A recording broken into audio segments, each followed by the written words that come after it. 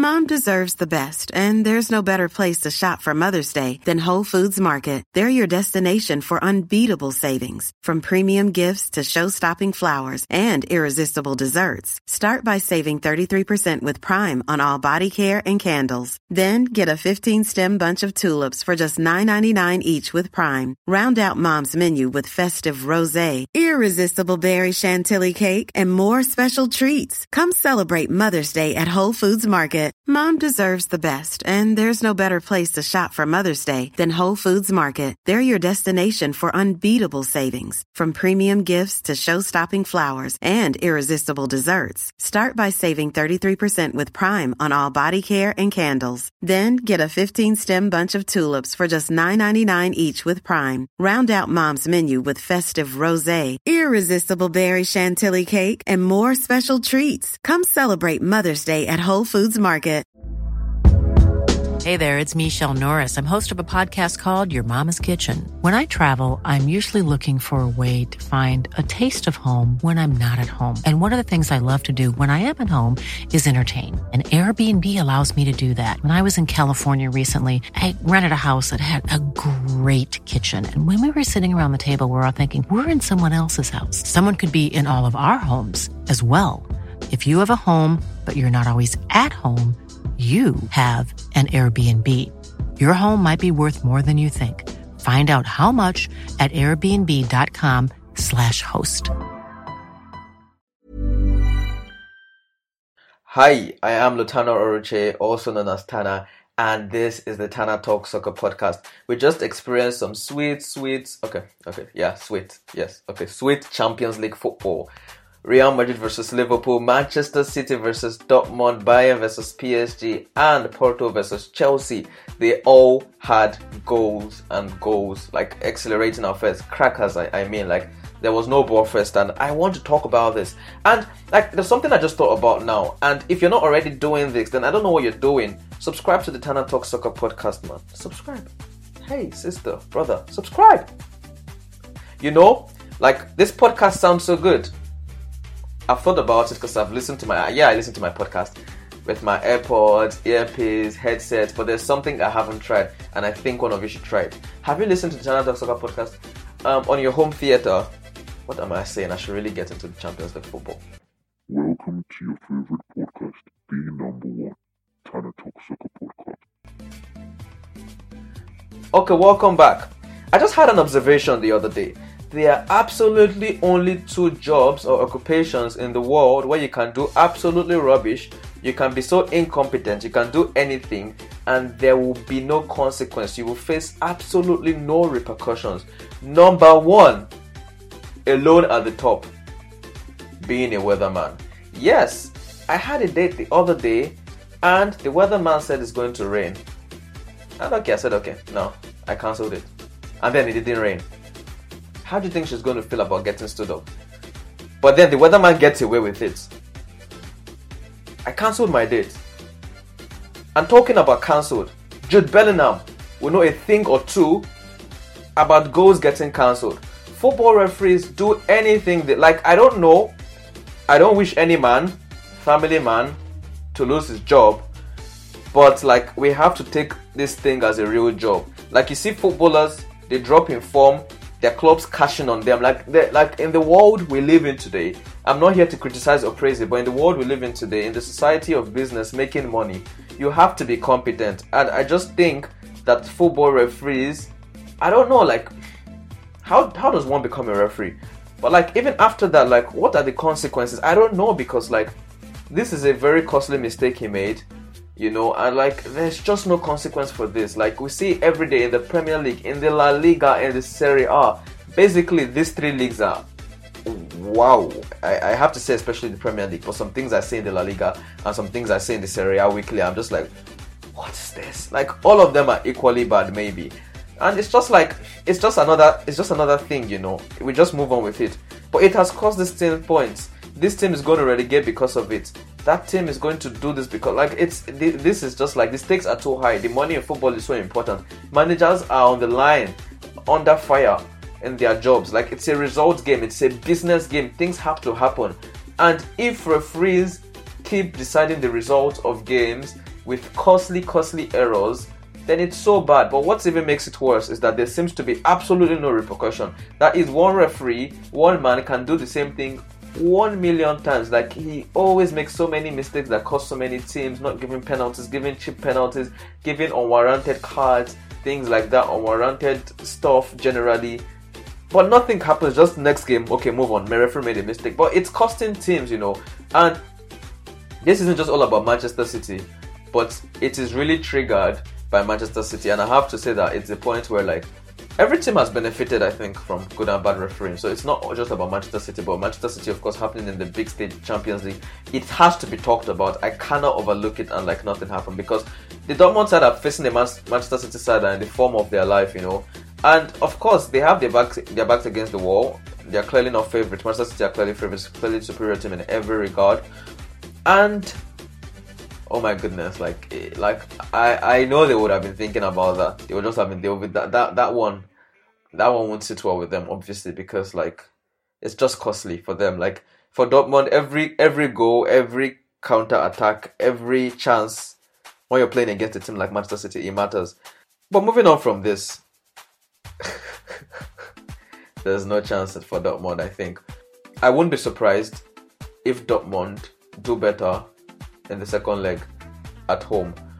Like, I'm not saying they will win, I don't think so, obviously, but seeing the way the first leg went, of course, Manchester City in control of almost everything and every phase of the game, offense, defense, and generally creating chances and stuff, like every part of the game. But we've seen this with Manchester City, The problem in the Champions League isn't always generally about, should I say, the overall performance. Yes, they've played some poor games, actually, that they've gotten knocked out for. But generally, it's not always this, It just seems like they don't score the chances.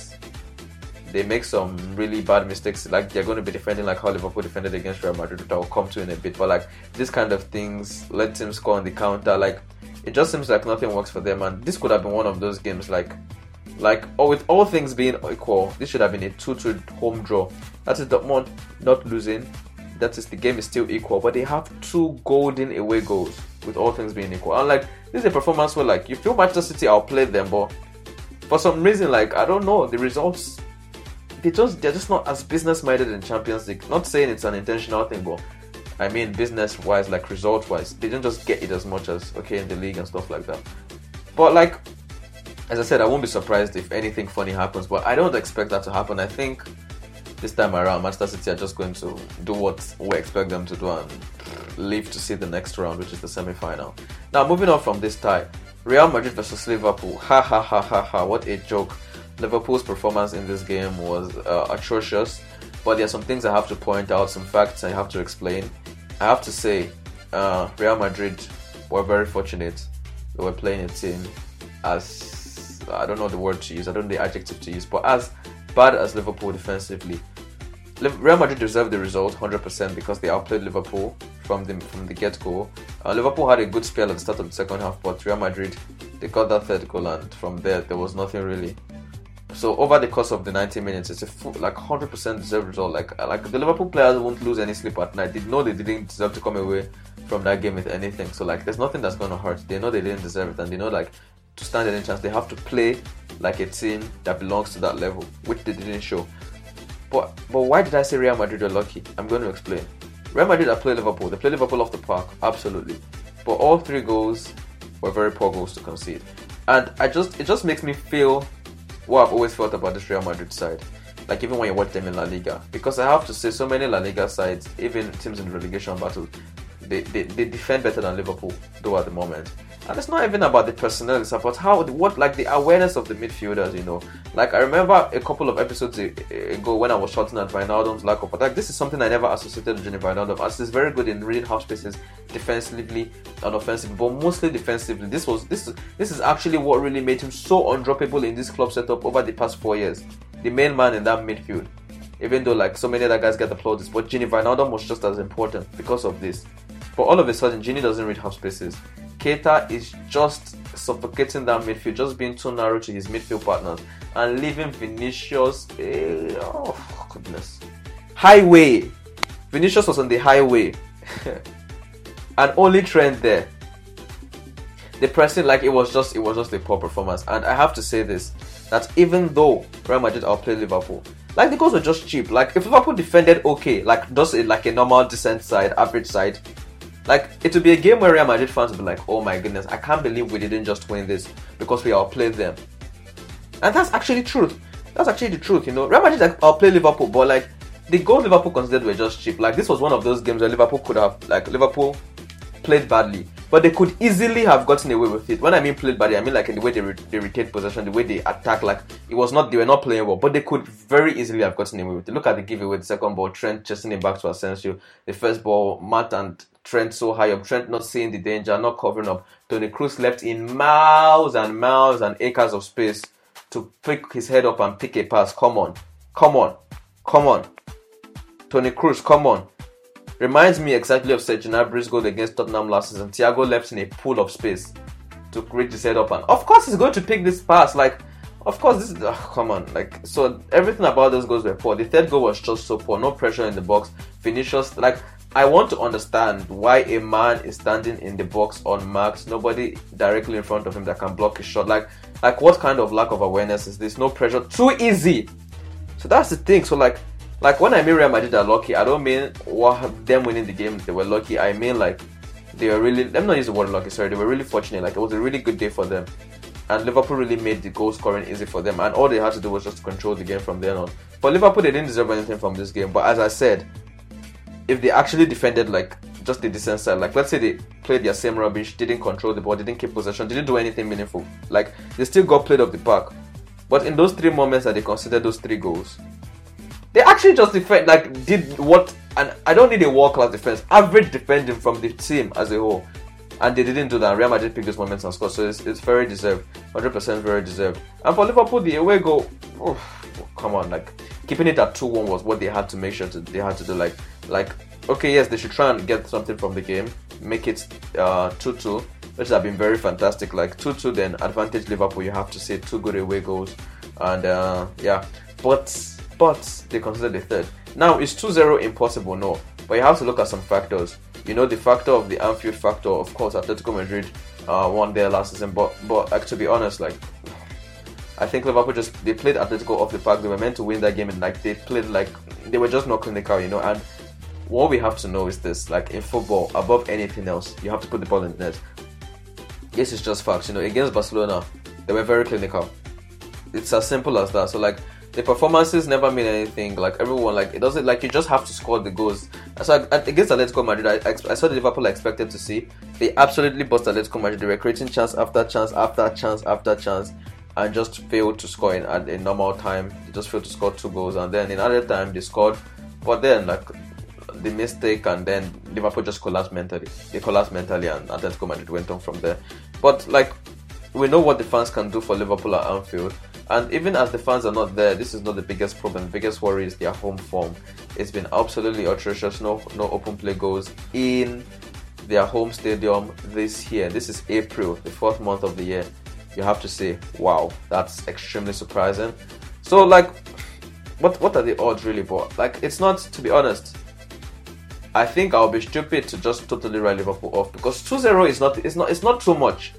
Like if Liverpool actually defend properly, and I don't know, like guys like Mane and Firmino, they've been sleeping for so long now. But who knows if they turn up? Like, I'm not writing Liverpool off, but I don't expect them to win this. As I said in my predictions, if you listen to it, I felt this was like a straightforward thing for Real Madrid. So now moving on to Bayern versus PSG. PSG got an away win there. Wow, fantastic stuff. I remember my prediction. I recorded it before Lewandowski got injured. But like, I said what I said, and I said yes. I know Mbappe and Neymar weren't so good in the final. I know they missed chances in the final. But we saw clearly that PSG can easily exploit Bayern defensive shape. And that's exactly what they did.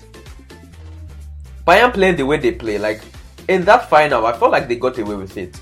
Because, like, those guys who could really hurt them with their pace and trickery, Neymar and Mbappe, that wasn't just their day. And what did I say about it? I said, well, I'm not here to criticize or really analyze or really talk about legacy or things like that, what this means for their games.